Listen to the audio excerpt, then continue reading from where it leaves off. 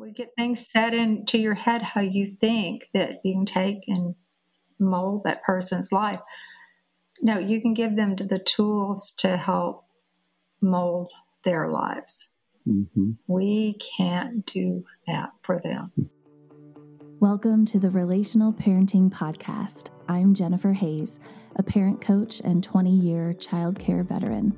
Each week, I sit down with my own father, Rick Hayes, and discuss the complicated issues that parents face today, as well as some of the oldest questions in the book. From the latest research and the framework of my relational parenting method, we offer thought-provoking solutions to your deepest parenting struggles.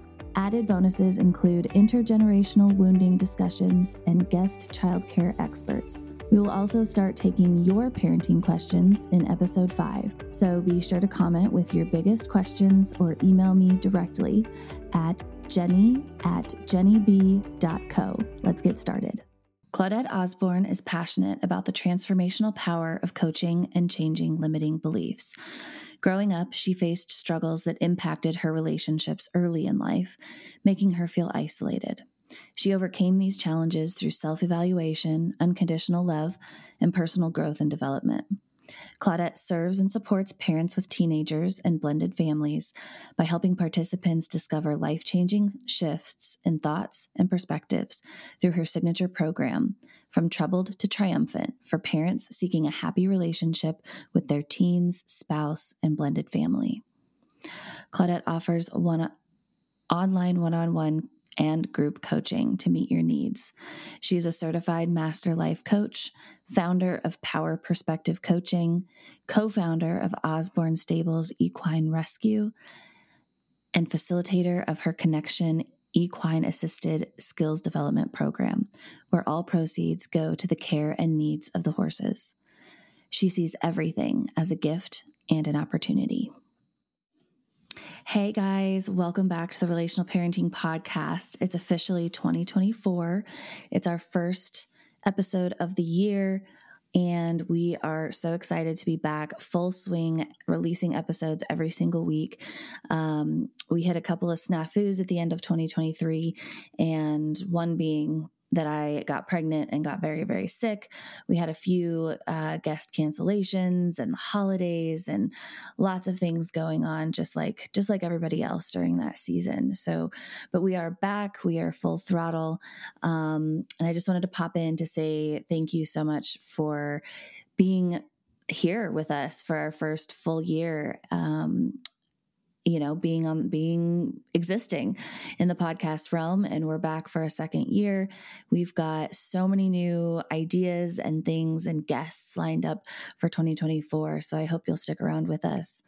And last but not least, in this episode, unfortunately, my camera and microphone shut down. I lost Wi-Fi in the last about 5 minutes of the episode. So I very suddenly disappear, but my dad wraps up with Claudette very beautifully, and I hope that you guys enjoy the episode.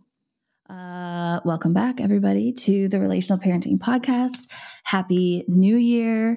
This is our first episode of 2024, and Papa Rick is here with me, and we have our first guest of the year, Claudette Osborne, and she is here with us from Texas, right?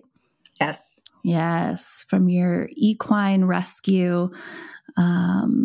And what do you call where you're at, on a ranch? Well, it's a 33-acre little piece, so most people anywhere else would call it a ranch. We would call it just a large acreage. If you weren't in Texas, yeah. Right. If you're not in Texas, it's probably a small ranch. Yeah. So we are back. I just want to say, for the first of the year, we're back. And I'm going to do a separate intro for some more details. So people have probably already heard this. But we're doing some new things. We've got some new things coming up in the podcast. And yeah, we've got guests every single week lined up, and we're back to back, and we're excited. And I think I announced this on the last episode, but I am also pregnant. So I'm 20 weeks and some number of days. And so we're halfway there. And so we're making all of the plans for my maternity leave as well. So we'll be recording extra episodes and so that we can release while I'm not live recording. So anyway, Happy New Year, everybody. I hope everyone got through their holiday season with as little scarring and trauma as possible, hopefully with mostly enjoyment and fun and connection. And we're happy to be back. So welcome officially, Claudette. Thank you so much for being here. We're so excited to chat with you today. Hi. Hey. Nice to meet you both. And thank you so much for having me on your show. I've been so looking forward to this. Awesome. Me too. So, Claudette, tell us a little bit about what you do. You rescue horses, but you also work with youth, and kind of how you came about doing that kind of work. Well, I've worked with children most of my life, and ended up somewhat raising or helping to assist to raise my siblings. But kids have been in my life off and on, and horses have been in my life most of my life. The work that I do here, one is partnering with the horses through the Equine Rescue. These horses were high risk, their last chance of survival. It's all veterinary referral and law enforcement referral. So we're not getting healthy horses. So rehabbing and getting them back, some of them go back to riding status, but that usually is short-lived. Their injuries catch up with them.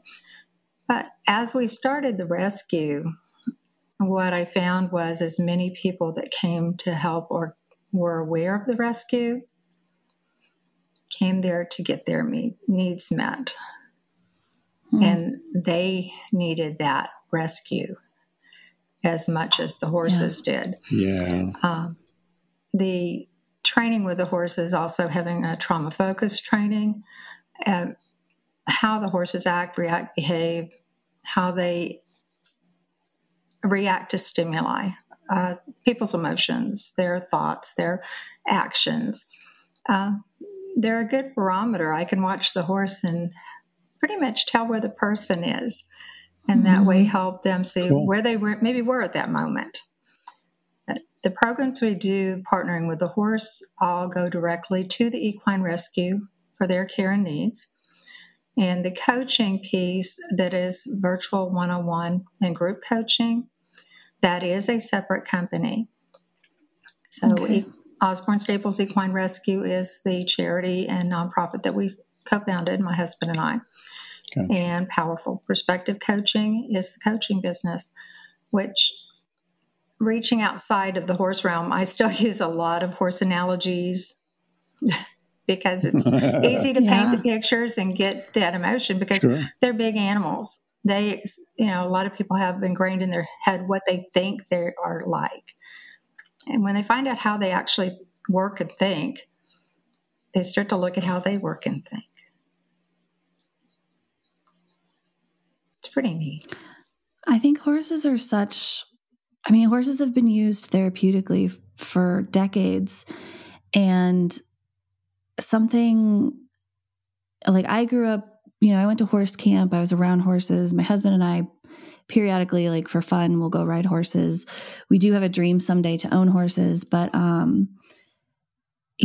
I have never worked with a horse therapeutically, but every time I'm around one, I recognize, it's like forces me to see how small I am when you're around, I have dogs, I've had cats, I've had pets, and I'm very well versed in animals and things like that. But when you approach an animal that is that big and powerful and unmoving, you really don't have a choice other than to respect it and treat it like you don't have power over it. And And there's a fine line, because with horses, you still, there's like, to break a horse or to ride a horse, you have to kind of like be in charge. You have to be confident. You have to be in charge. You have to know where you want the horse to go, et cetera, so that they listen to you, so that they respect you. But I think that a horse is such a massive animal that it is the perfect mirror for our own fears or sense of ego or whatever, because it all just goes away when you walk up to an animal that could like kill you with one kick or throw you off, or, any of these things. It just changes how you approach them. Changes the dynamic. Yeah. Yeah. Several things you just said there, how I can take that alone. Yes, they're powerful and they can kick and they can do these things. But the way they act, react, and think, they don't see us as anything but a two-legged animal. Mm-hmm. They're a four-legged animal. They want to know who's higher in the pecking order, them or us, and where's the leadership, where's the herd leadership coming from. Yeah. And the old school beat-em-up training was to break the horse's will. Yeah. Where if you're looking at how they operate and you are going to partner with them and get them to trust and not be fearful that you are that predator animal. Eyes in front of the head, we're the predator animal. They're the prey animal. Eyes are in the sides. Yeah. So their visions are looking for that. It's kind of like the person who's the hypervigilant waiting for the next shoe to fall sometimes. Mm-hmm. Their little radar dishes are on all the time. So they're always scanning. They're not necessarily, you're there and you think they're with you. And I can look at the horse and he's escaped. He's over there with his herd listening to them while the person is, oh, pretty horse, and this is wonderful. And the horse has checked out on them. Yeah. But, a lot of times they're not truly, really present, or that fear, that little anxiety that's there, the horse instantly doesn't quite feel as safe. So its attention's going to go somewhere else. Interesting. It's fun to watch. We've got one 2,000-pound percheron that we did a pilot program with the alternative school. And some of the ones that have been the aggressor are bullies. And I put them with specific horses and stuff. The horse moved just a little bit to the side. This one kid, he leaped over the panel to get on the other side. It scared the bejeebers out of him. And you're not wanting to crack up, but you do smile and say, well, what just happened?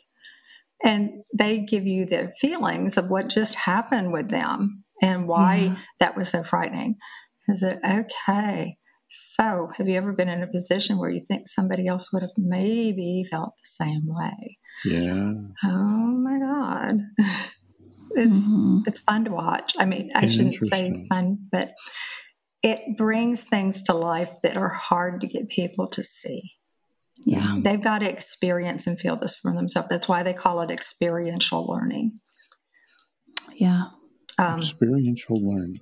Yeah. And being hands-on, usually when you're around them, as Jenny was saying, when you're around it, you feel a little calmer and at peace. Their heart rate is slower. That magnetic field of the heart rate is going to affect ours, just like ours. When that anxiety comes up and we get a little fearful and our heart rate goes up, it's going to affect them. Yeah. Very interesting. I wrote a little bit as a kid, but this is really interesting stuff. I was too young to understand that. That's really interesting. The different perspective. When you're dealing with other people, you kind of have expectations, but you'd be able to learn things from a horse because it's different, but have somebody draw the parallels. That's really interesting. Well, they can't plot, they can't plan, they can't think it out. They can act or react. They can feel safe or not. It's a very simplistic. They don't have the frontal neocortex. They don't have the frontal processing that we do. Get rid of some of the complexity. They live in the brainstem. They live in the trauma brain. Yeah. Huh. So. I can't resist drawing this line to children. You said a few minutes ago, you were talking about the old school way of breaking a horse was to break its will. Just like the school parenting. Raising children too. Yeah. And a lot of parenting is teaching the child who's in charge. Yeah. And a lot of old school parenting. And the new, with new research, new information, you said two words. You create trust with the horse and you lead the horse. And all I can think about is what we talk about on the show with how to parent your children is that you're a team. You're creating trust that you're not the threat to your child and you're not using harsh mechanisms, fear, shame, guilt to break their will to just obey, but you're actually leaning in and working together and earning each other's trust. And then you're also stepping into a leadership role where you're not afraid and where you are capable of handling big emotions or whatever else may come along that children might have, because they do live in the brainstem. They're until they're fully developed or more developed as they grow in their prefrontal cortex, they are reactive creatures. All they do is live in action and reaction. What is my environment doing? Am I safe? Am I safe? Yeah.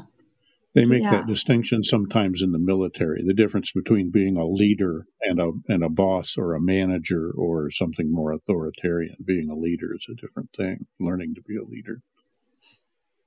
The new studies on that have come out too with the corporate, as far as how the handling of things, knowing where the responses are coming from, why corporate teams fail often, and where they're putting the pressure, and is that coming from where the judge of what they think the situation is, or not involving those team members, or developing that relationship, just like you're trying to do with raising the kids. You're trying to develop them into people who are going to be responsible parents as they get older. But I know by watching and knowing how, like, my dad was raised, definitely didn't know and only worked off of how he was raised. And plus, when you don't learn to handle those pressures, you end up dishing out the same thing you grew up with right away. Yeah. It's just it's a known pattern. It's what you know. It's a default. And that crazy amygdala just hijacked your brain. Yeah. Yeah, if you don't recognize it as unhealthy or undesirable for some reason, then it becomes your model too, Your view of the world is 90% of who you are hanging out with, and that's who you're forced to be around. So you learn a lot of things that you sometimes have to be undone. But as coaches, we're definitely not looking back at that. I mean, there may be a mention or somebody says something about that. Is okay now, today, what's going on today? How does that, affect now, and how do we move forward from here? And working on those building block pieces. Being our first show here at the new year, everybody made resolutions. The resolution's just the end, big picture. Yeah. The intention comes with steps and paths to get you there, and making the adjustments when things don't work out. They're not failures. They're adjust pieces that cause you to adjust. Most people say, they quit, they give up on the goal, or they give up because it failed. No, you had a bend in the road and you just took a different road. So we may have to find our way back with a different path. Yeah. But looking at the big picture too soon without a pathway, it's kind of hard to get there. Yeah. So those goals fail. So you kind of have to just recognize, be aware. Is that a mindfulness thing, to be aware when something's not working, and then work on techniques to do it different and not spend too much time ruminating or psychotherapize it. Don't go back and worry about your mother's upbringing, and let's just figure out, okay, that's not good, and let's go forward from here. Let's try something different. We're not here to medicalize things. Coaches are not professional counselors. They are not psychologists. That when you see that need in someone, you refer out. Yeah. Okay. But you can give, the awareness, that mindfulness and awareness. It's hard to make change in your life if you're not aware of what's amiss or why you're doing what you're doing. You just have done it that way all your life. Was it still serving you? That horse scared me. That big horse scared me, and I yelled at him, and he still didn't do what I wanted him to do. Maybe I need to try another tack. Well, maybe they need to also step back and get control of their emotions before they go and ask that horse to be a partner. There you go. Avoid the curve. Don't go into the curve too fast. The horse is going to take off, and you're going to spend your time ticked off and chasing him, and all that's going to happen is you're going to stay ticked off, and the horse is going to say, "Hey, I'm out of here. That human's a scary animal. I can outrun you all day, two-legged person." Right. And in that situation, often the horse gets blamed by that person, right? Mm-hmm. Like, this horse just doesn't listen. This horse just has issues. This horse just wants to be a pain in the ass. And it's like, well, no, you yelled at it. A natural response to being yelled at is to get away from that person. So, but there's a lot of people who grow up learning to blame the circumstance instead of take responsibility for their response to the circumstance. Yeah. Absolutely. And we do that to our kids. Mm-hmm. But so Claudette, so you, in your coaching practice, are you directly coaching? I know that you've worked with at-risk youth a lot in your history. Are you working directly with youth right now, or is your coaching more geared towards parents and families? It's family. It's the parents and the teenagers, because a lot of people have already written the teenagers off. Yeah. The behavior the parents have thrown their hands up. They want specific things and specific behaviors from the teen. And like I said, there's no pathway. The frustration has taken over. The communication has shut down. How do you get the communication back open? Mm-hmm. How do you get that trust back into play, whether it's lack of trust on either end? Learning how to actively listen. How to seek compromise instead of a hard line, you have to do what I say or else. Is there a win-win? That one always works. Is a win-win, such a hard thing. And, there are a lot of things at play. You've got professional parents working that have their jobs, their stresses, their things. They want to excel at that. I don't feel like a good parent. I don't feel like I'm making any headway. I don't know where they're coming from. Mm-hmm. And they won't talk to me. Mm-hmm. Okay, well, then how do we get them? How do we do this? And by giving them a little focus exercises, but it starts, they want to fix the child. Mm-hmm. It's hard to fix anybody without taking a hard look at where you are. So they'll tell me the stories, and you need to not get caught up in the story, because it's not so much about the story as it is, why is that important that happened that way? Yeah. And get them to where they're working and happy with where they're at.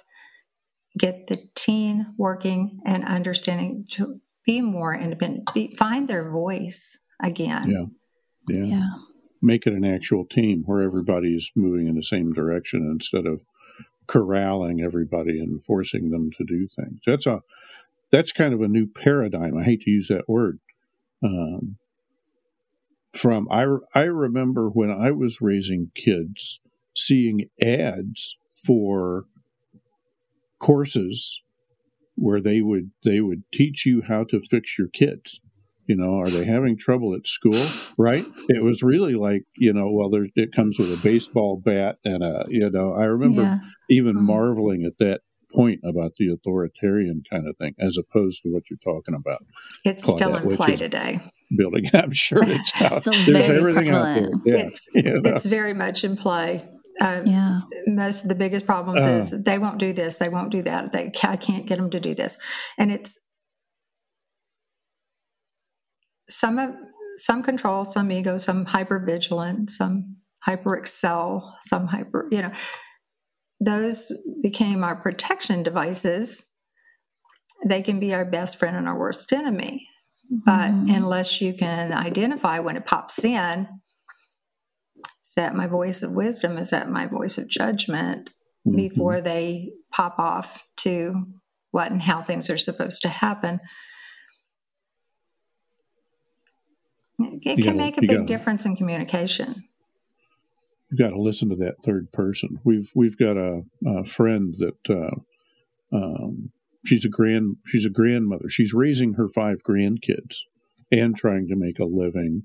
Working 2 or 3 jobs, and her mind is we were just talking. I was just talking with her, with my partner this morning, and she's just so busy just trying to get through the days.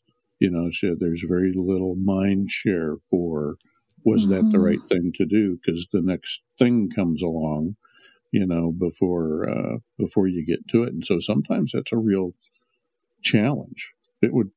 I'm going to have to send her to equine therapy. That sounds like Texas is a little far away, but to get her out of her own house and environment and give her a chance, even with the kids.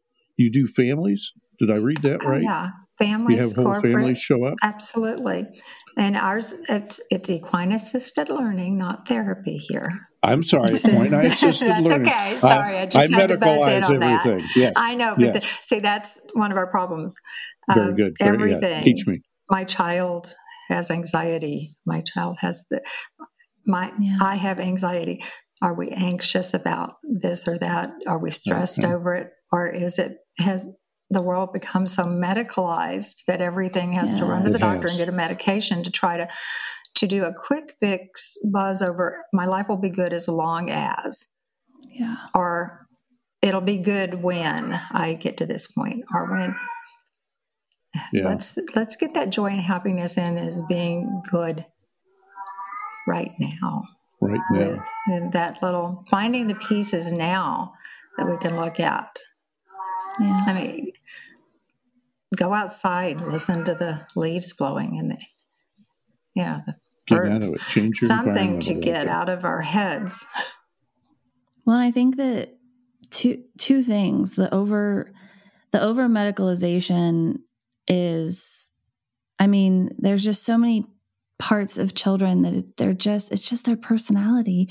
And I think we walk into parenting like with these expectations of how children should be or should behave or should excel or should reach milestones. And it's like every person, every human on earth is a completely different human being.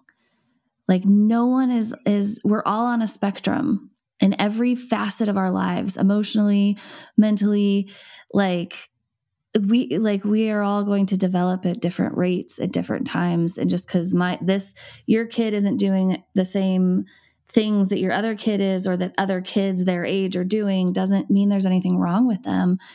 And everything is just hyper diagnosed as something, as a problem to be fixed. And so that, but then the other thing, Dad, that you were saying about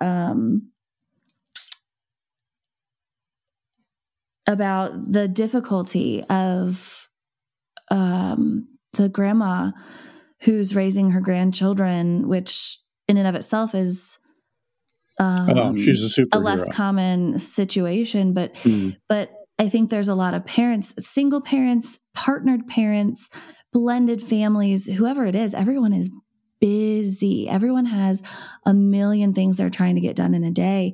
And when you add kids to the mix, especially multiple children who have different schedules and different needs and different personalities and different dietary restrictions and all of these different things. Like, I think a lot of people are in survival mode because there is no downtime. There is no pause. There is no like, let's just walk around outside with no purpose other than to be, breathe fresh air and be together. Like, that is so lacking in today's society and structure. And everything is so go, go, go all of the time. And if you're a single person working multiple jobs to feed your kids, I mean, there's no time for you. Yeah. There's probably not enough time for you to get a good night's sleep. No self-care. Let alone eat a good meal and think about your life. It's just like, got on to the next thing because we have to survive. Yeah, busyness and agendas. I think the word that's popping out of all this to me is parents have agendas, right? We got to be to church on time. We got to do this, and the busyness, So you can only cram so much of that in there. There's only so much time for just walking around and smelling the roses too. So that's we got to find a way to get a balance on that. When you don't have that time. That's the techniques of taking 3 minutes 4 times a day, spaced out, whether it's the breathing or awareness or a sense of hearing, touch, whatever it is, to refocus yourself if you don't, that's part of self-care too. People say self-care all the time. And I think a lot of people misread that as, and everybody should be going to get a facial massage. No, and not everybody has a life of luxury and leisure, but your alarm can go off at 6:00 in the morning and you can set a secondary alarm for 15 minutes later. Spend that whole 15 minutes doing nothing but purposefully breathing. Yeah. Do a little meditation or something. Hearing, and not, just that you take that. They said, I don't have time to do this. Yeah. Well, everybody eats and everyone goes to the restroom, and let's see, focus on the taste of the food as you're chewing it. Those are our senses. Focus on the crunchy. You can get those times in to get yourself recentered by, it's very small. It seems insignificant, but most people are going to barrel through the meals because I don't have time. So they shove down the food. I can't do this because, okay, can you rub your fingers together and feel your fingertips? Can you actually focus on something short of what's in your head? Just focus on a feel. A few times a day is going to at least get you out of your head, get you rebalanced, and give you a way to start to look at things a little differently.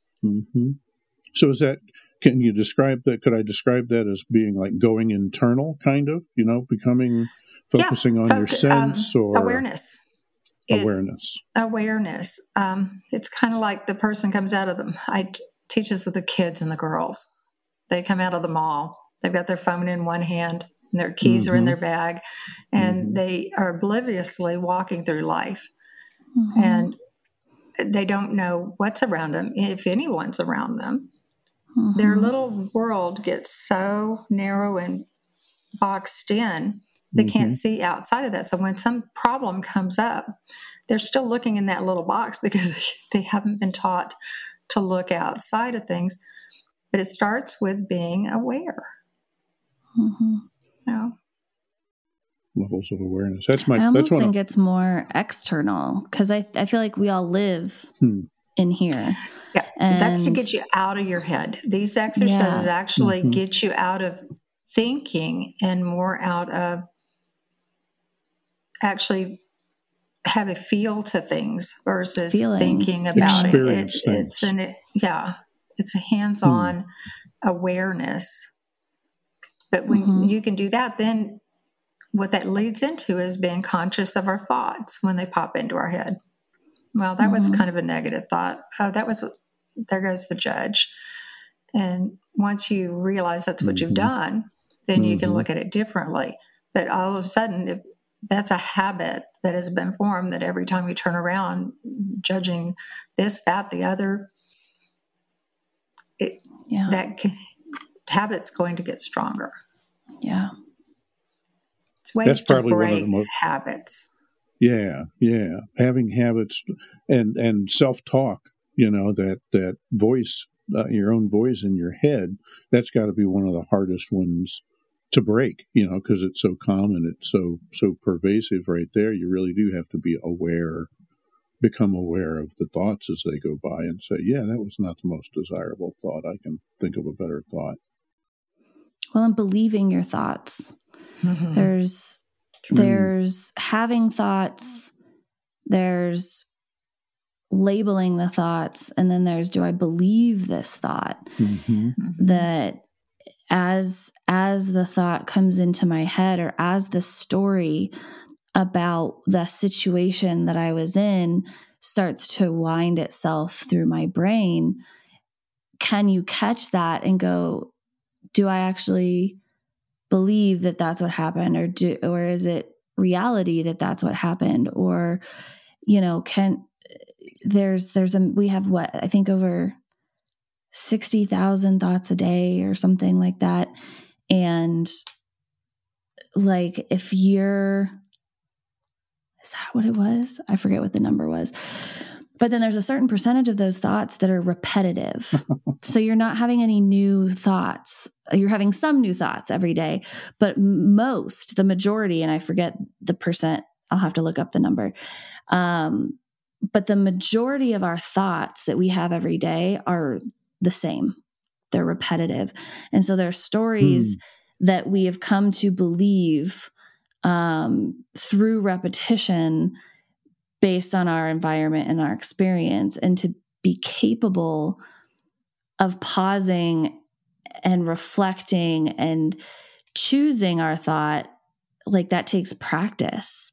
And even if, like you said, if you can take 3 minutes a few times a day, right when you wake up, when you eat lunch, when you eat dinner, and right before bed, if you can set a timer for 3 minutes and just reflect or pause and breathe or whatever, do a feeling. My therapist would tell me to put both of my feet flat on the ground. She's like, sit in a chair, stand up, whatever it is.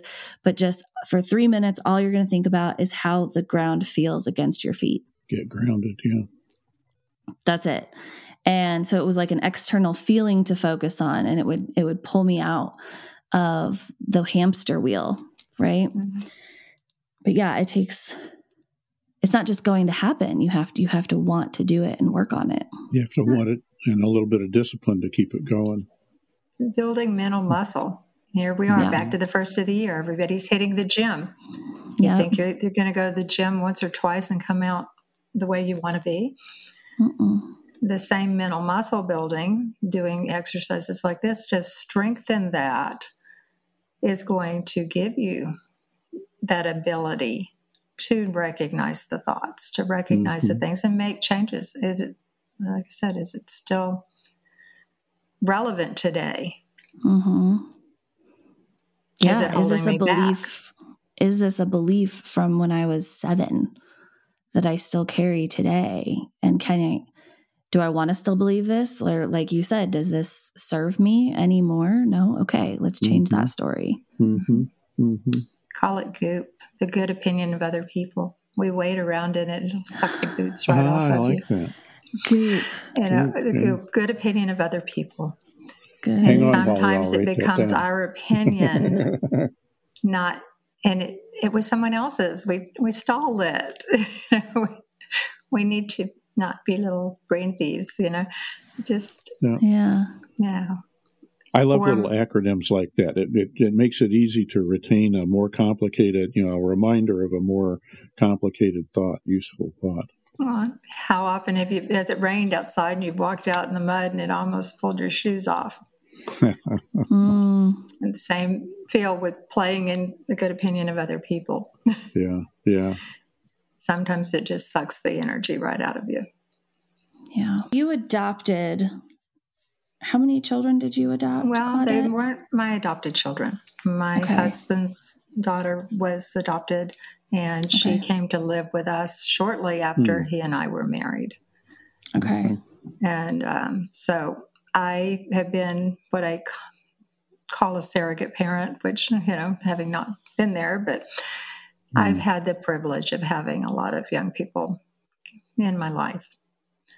But no, they're not my adopted children. But and even some of our volunteers that have been with us for a very long time, I consider them mine as well. They're not. But, when things happen in their lives, they call. I've had a couple of the boys, and even ones that have come through community service that have called me, can I come by? I've got a friend I want you to meet. And that was like, because you were there during a hard part of their life. And when they come in here, I don't care where they've been. I don't care what they've done.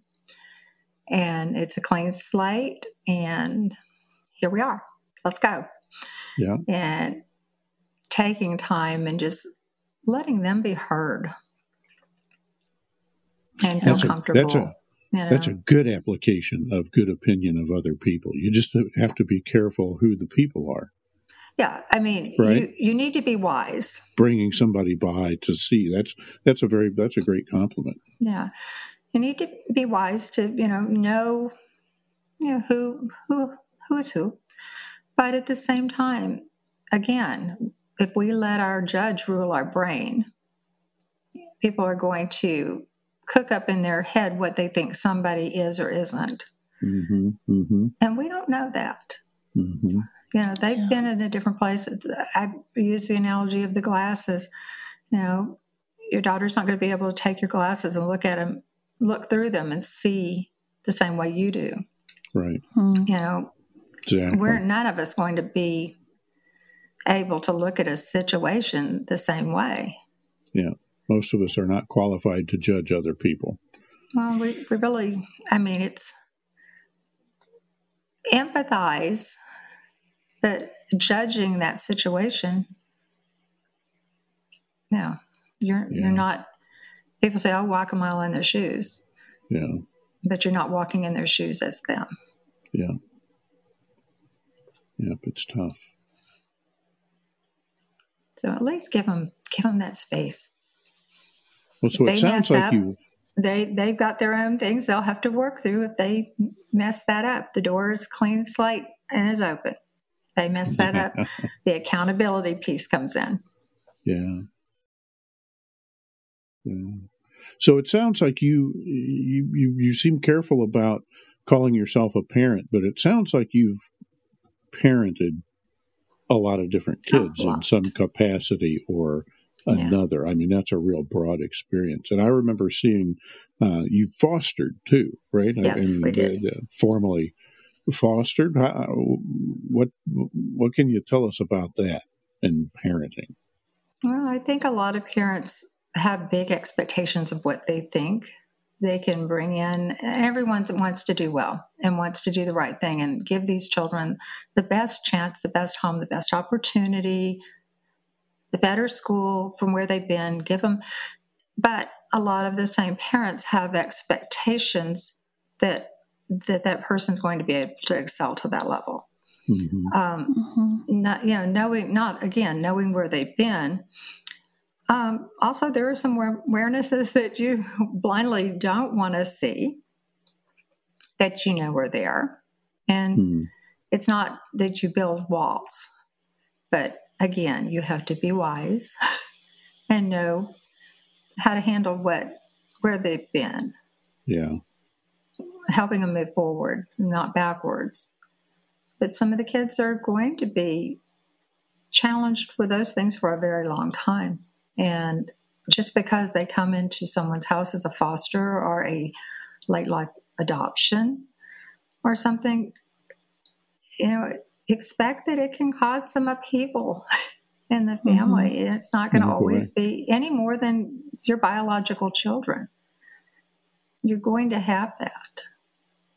And just, you can't expect, well, I've given them this and this, and they should be grateful, and they should be happy, and they should be, shoulds. Whose should was that? Yeah. It is a big step, and it's good and it's wonderful to do. Just know that you help them be a more productive person to go out on their own and make their way, and not with the expectation that I'm going to give them this and they're going to love me for life. And, going into things with big expectations can set up a lot of heartache. Well, and giving with the expectation of return. Yeah. Is also, you don't do this for love. I mean, not to receive it back. If you are doing it to receive it back, then you're not truly giving that gift. Yeah. It's strings attached. And transactional. It's the same. Yeah. It's the same in any partnership, friendship, parent to child relationship, whether it's biological or fostered or adopted or any situation. Like you are gifting life to biological children. You're gifting safety and a different kind of life to foster and adopted children. You're gifting your love and trust and faith to a partner or a friend, because you see in them something that you value. But if you're only, like you said, if you're only giving those things in order to get it back, that's still just you meeting your own needs. You're not in relationship. You're not in healthy relationship with any of those people. And I see all the time, I see parents reaching this image comes to this, doing this to their kids. Like, I've loved them, I've fed them, I've clothed them. They almost like they owe me kind of thing. I've heard that even said out loud, but you owe me. Unabashedly say it out loud. Yeah. I've heard it said out loud. Yeah. But they owe me. You owe me. Wow. That's not why we have kids. No, well, conscious That's why choice. Some people have kids. Well, unfortunately, I think they pop in and think they need something to love them back. And I'm flashing back on the Greatest Generation, or where I'm flashing back on. I'm a farmer. My wife and I rode a Conestoga wagon out to the west and started a horse ranch. And I am having kids to have farm hands, by golly. I'm the old fashioned. I don't know how stereotypical or how accurate that is, but then it's like, I need you to perform, youngin'. Go clean out the stalls. I ain't got time for this kind of stuff. And then I fed you and I housed you and I clothed you, and to have an expectation of your kids. That's kind of a frame of mind kind of thing, because it is a gift, to parent. To parent kids is a gift to the planet, kind of. But that, if I was struggling to survive out in the middle of the prairie in the 1800s, that might be a little hard to look at it that way, the way we do now. Times are different. Well, the world was different. The needs were different, and survival was different. It's a little gentler. That was, you had to do a lot of that to survive then. We've got a lot of creature comforts now, and that is not today's survival. Yeah. Things are different. It's not quite we're not just out in the environment with a spear trying to fend off the mountain lions. It's time for parenting to evolve a little bit too. But I also think that there's an element of that that's missing, where kids are participating in the building of the life and the maintaining of the home. Just because we're not all farmers in the middle of nowhere anymore, I think that because of the creature comforts, we send our children into the living room to watch TV while we cook dinner, or while we clean the house. We clean during nap time, or, we put our children, we other our children, instead of pulling them into, I've watched 1-year-olds help unload a dishwasher. And they love it because they think they're playing with you. They think they get to do this big kid thing with mommy or daddy. I've watched children choose to do laundry over play a game. I have watched, they want to be part of life. They don't want to be othered. They don't want to be, you go do this while I do this. And I'm not saying that there's not a time or place for that, but when children, I imagine back then it was a lot about survival, but the kids participated in the life of the family.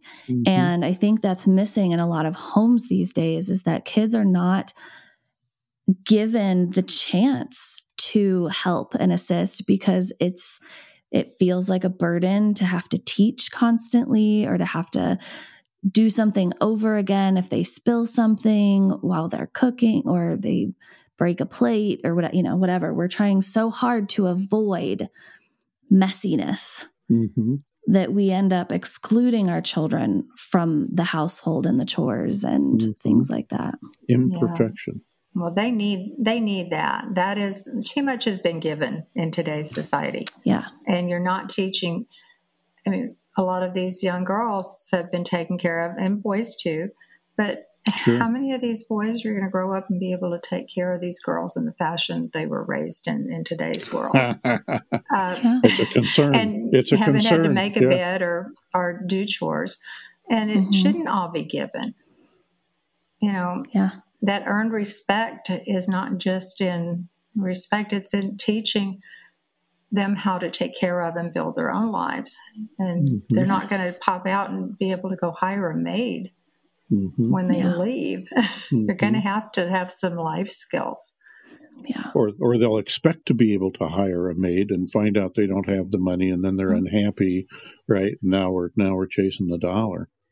That's all aspects of team building. Team America, since post World War II, we all think we're like identical little cogs in a machine, and we're not. Teams are made up of different people with complementary skills, and the trick, especially of the leader of the team, is to figure out, okay, are you ready to pull the cups, the plastic? You can unload the plastic stuff out of the dishwasher. Leave the china, leave the stemware. I'll do the stemware. But you have to develop them. And let them do what they can do, figure out what's appropriate. But you have to be focused on developing them, growing them to do that. You can't just be in a hurry and worried about how long it takes to unload the dishwasher. That's not the point. Yeah. If you're doing this the way we're talking about doing it. And the give me society hasn't helped anyone. No. But we're not supposed to work so hard, though, that we think that love's wrapped around what we earn. So that little line of, yes, you have to definitely grow, through the work, through the chores. So fostering, I can unconditionally love in between. Yes, the love, that's where the wanting to give, comes from, is that unconditional love. With boundaries, of course. Oh, absolutely. People misunderstand that unconditional love thing too. No, you have to sometimes not. You've got to be able to not play where others play when it's detrimental. Yeah. So fostering, I considered fostering after my kids grew up and left home. I really miss raising kids. I really enjoyed raising kids, and not doing it perfectly, but trying. But fostering kids out of horrible circumstances, potentially, and bringing them into your family and doing this with them, that strikes me as that could be an enormous, they come and go, as the system may dictate, and that just strikes me as an enormous challenge. I have so much respect for people who foster? And you seem like you've done a lot of, you fostered a lot of kids. We did a few, just a couple that we did that actually we were going to adopt. And had to be willing and ready when they had a different vision of how they wanted their life to be, whether they were prepared or ready or not, to let go. That's when you want better for people. But you've got to understand they're still going to make choices and skin some knees, and some take a harder path than others. Yeah. And again, that you have to be willing to step back. Do you mean that they didn't want to be adopted? Oh, they wanted, as they're older, a lot of people have learned the system so well that they want out of the system. Yeah. And they want a path to independent living on their own. And you're a stepping stone to that in a lot of cases. Yeah. So, it appears, everybody gets really good at saying what they want and what they think other people want to hear. Yeah. Yeah.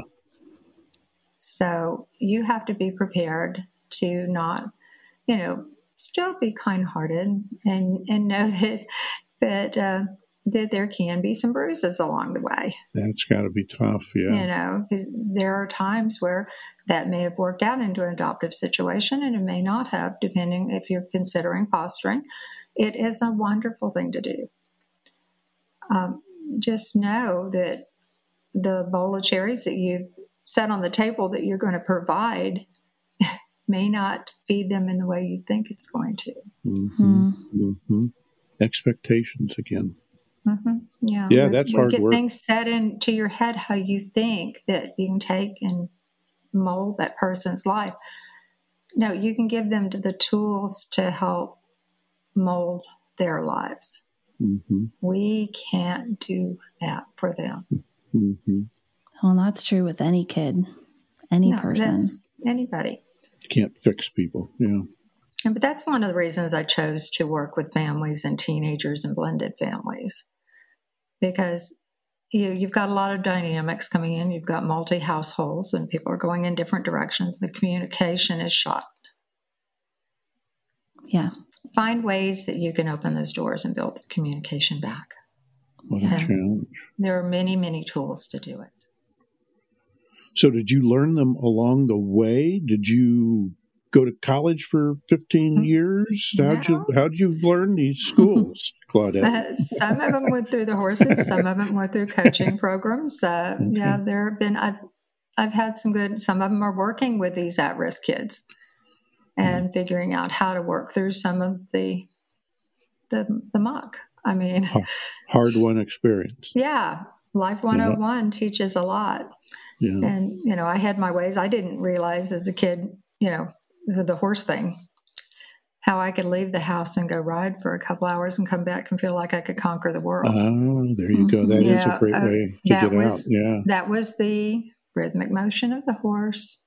That was the getting out and being able to be in the outdoors. It was to be, you had a non-judgmental listener there that you could actually talk to that wasn't going to give any opinions. Yeah, you could talk to for 2 hours straight and they never get tired. Yeah, that'd be great. But most of it was just being quiet and the riding. And I didn't know, I didn't grow up with knowing anything about any of this. And the trauma-focused training, when I went through that was like, how about that? Oh, that's why that worked. Oh, that's cool. You learn new words to put on it. Yeah. It's like, oh, goodness. Okay. So I was like a giddy kid, cool. At this training going, how about that? Everything made sense, the things that you knew brought that peace or that you knew brought the ability to handle the tough things that were going on around you without you losing your cool or turning into something that, I could have been a really not so good kid if I'd wanted to be. Yeah. Yeah, it gives you the tools to go, choose good or evil kind of thing. That's how to be in a situation and how to handle it. I don't want to say manipulate it, but how to handle it so that to the benefit of everybody without taking it, without getting upset yourself, without taking having it inside. a goal and a path, because that was something I planned pretty young age too. Was where I wanted to go, how was I going to get there, how I was going to afford to get there, and got really creative. Yeah, and was able to achieve whatever I chose to do. That's the real secret, isn't it? I wish I'd have been more targeted in my goals, younger. Sometimes, not always, but it makes it easier if you've got a plan, and then you're just clever in how you get it done.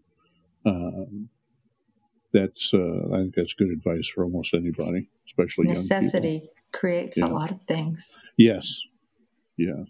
And it's whether you choose to play pity party and stay in your goop, or whether you are going to follow that and take a risk and say, okay, if it doesn't work, it doesn't work, but I'm going to do it anyway. Yeah. I'm going to see if this works out. Yeah. Take the risk on yourself, with yourself. Trust yourself.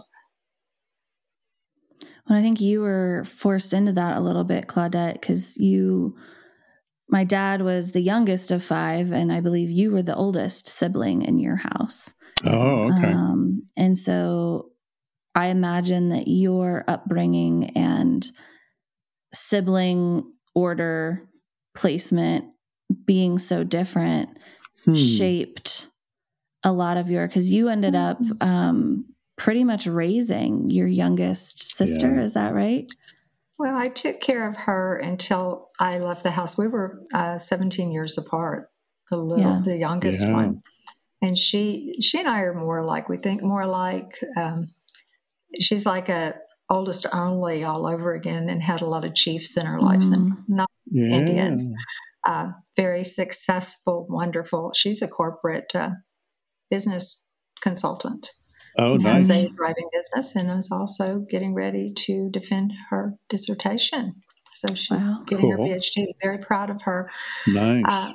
When she was a little bitty, if people hadn't known us in this town we lived in, they would have sworn she was mine. Yeah. Well, you raised her. Well, started, but then, more or less. But it was only a year and a half later that I was then in and out, because 3 days after high school, I moved 100 miles away from home and never moved back. Okay. We visited, but I did to put my plan into play. Yeah. Understandably so. Yeah. Interesting. Good for you. But I think that there is almost an unavoidable sense of responsibility that older kids end up having. Typically, not always, but as the oldest sibling, the expectations end up being higher for you as the younger children come along. And you learn, just through default, how you learn a different level of responsibility just because I'm 5 and they're a baby and I can change a diaper. Mm-hmm. So, and a lot of times older kids want to help with the younger kids, and there's nothing wrong with that at all. No. But I think that older siblings end up coming out of childhood with a slightly or significantly higher level of understanding about responsibility than younger or youngest who never really had to care for anyone else below them.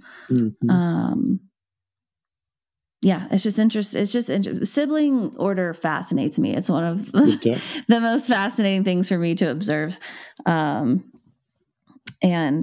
see. So it changes your perspective. I mean, anything you do, whether it's parenting or foster parenting, you go in with expectations. I mean, you have thoughts before you've done it once. And then the education starts. You start doing it. And, so first children always get all of that. On the job training. Yeah. Right. By the time my parents got to me, I would disappear in the morning, and I was expected to be within whistle shot. My dad had a high pitched, could whistle loud, and we would come home at the evening. The first kids were, at least in my family, were pretty tightly reined, and I just disappeared and ran around, did what I wanted all day, and came back. They were fairly confident I wasn't going to die, or back in those days, be abducted. Like, all the Today's fears world. we have now is different time. But yeah, well, it's real though. The human trafficking is outrageous, unbelievable. Yeah.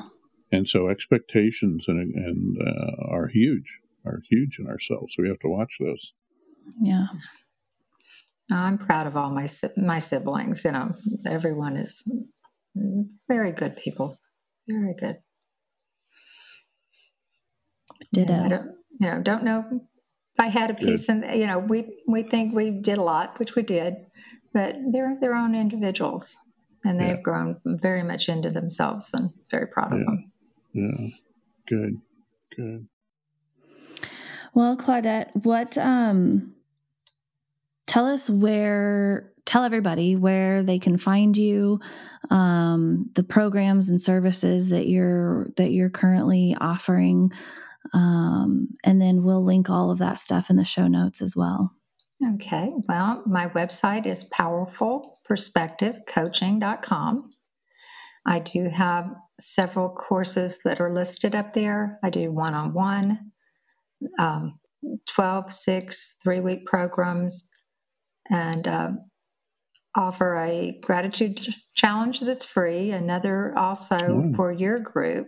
I would like to do a special little workshop, like a 2-hour workshop for anyone interested. But if you go to my website, look up at the program, see what's available. That is the coaching end.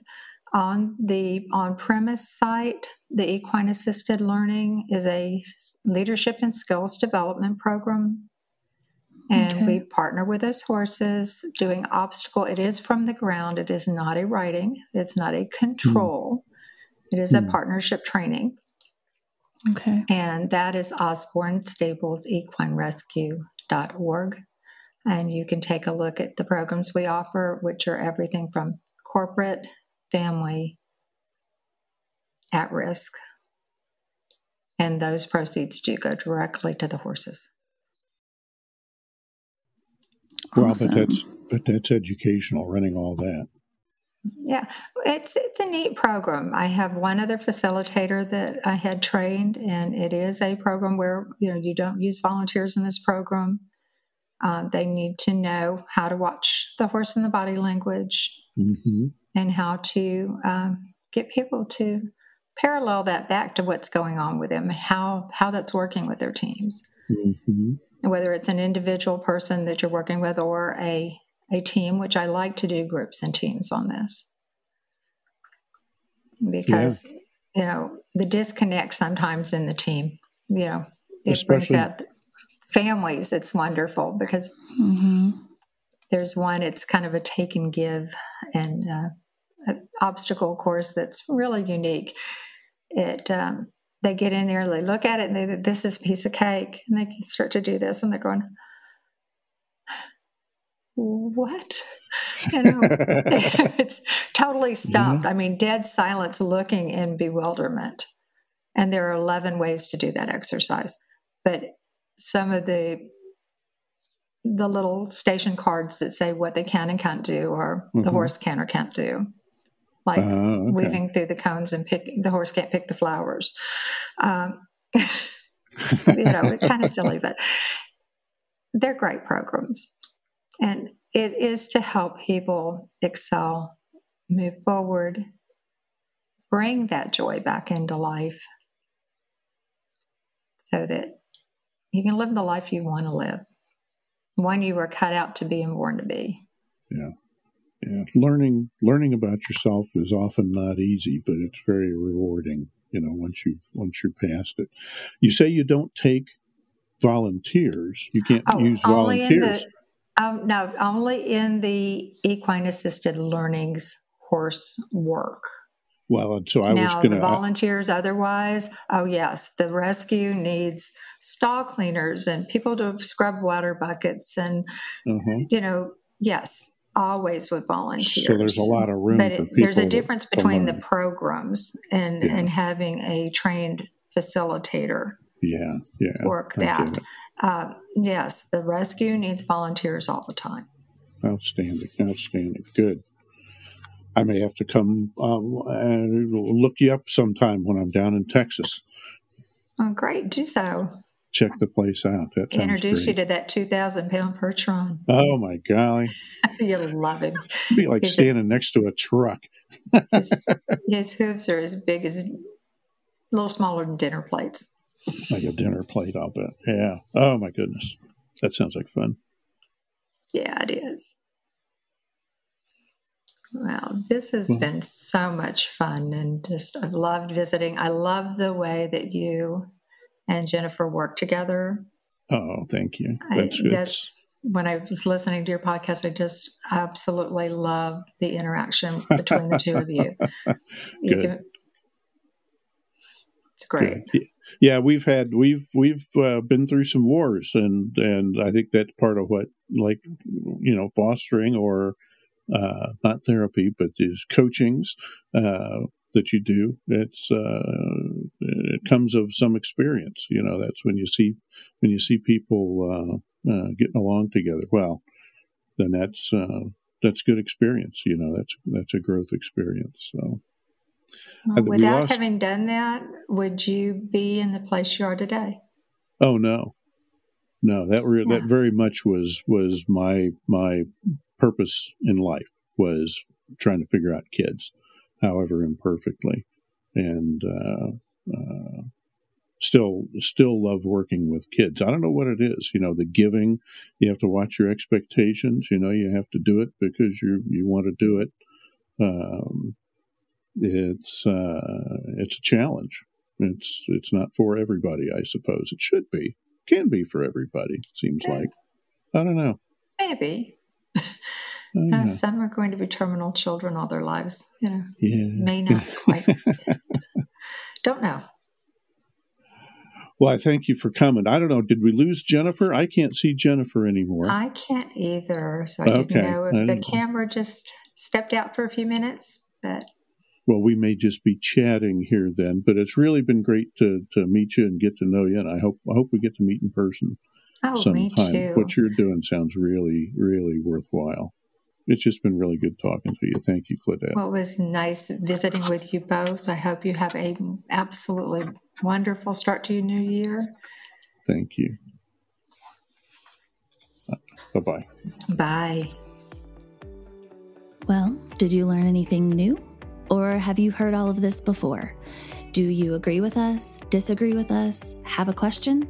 We want to see you in our inbox or via the Patreon page in the show notes. Tap on either link to send us your feedback, share your own parenting story, or support our mission of providing a connected community for all parents. And don't forget to hit subscribe so you never miss an episode. If you loved this episode, click on that little star and give us 5 of them so we can get visible to other parents who are looking for us. This is your weekly reminder. Parents, you already have everything you need inside of you. You are a strong, loving, capable parent. And here, you are never alone. I'll see you next week.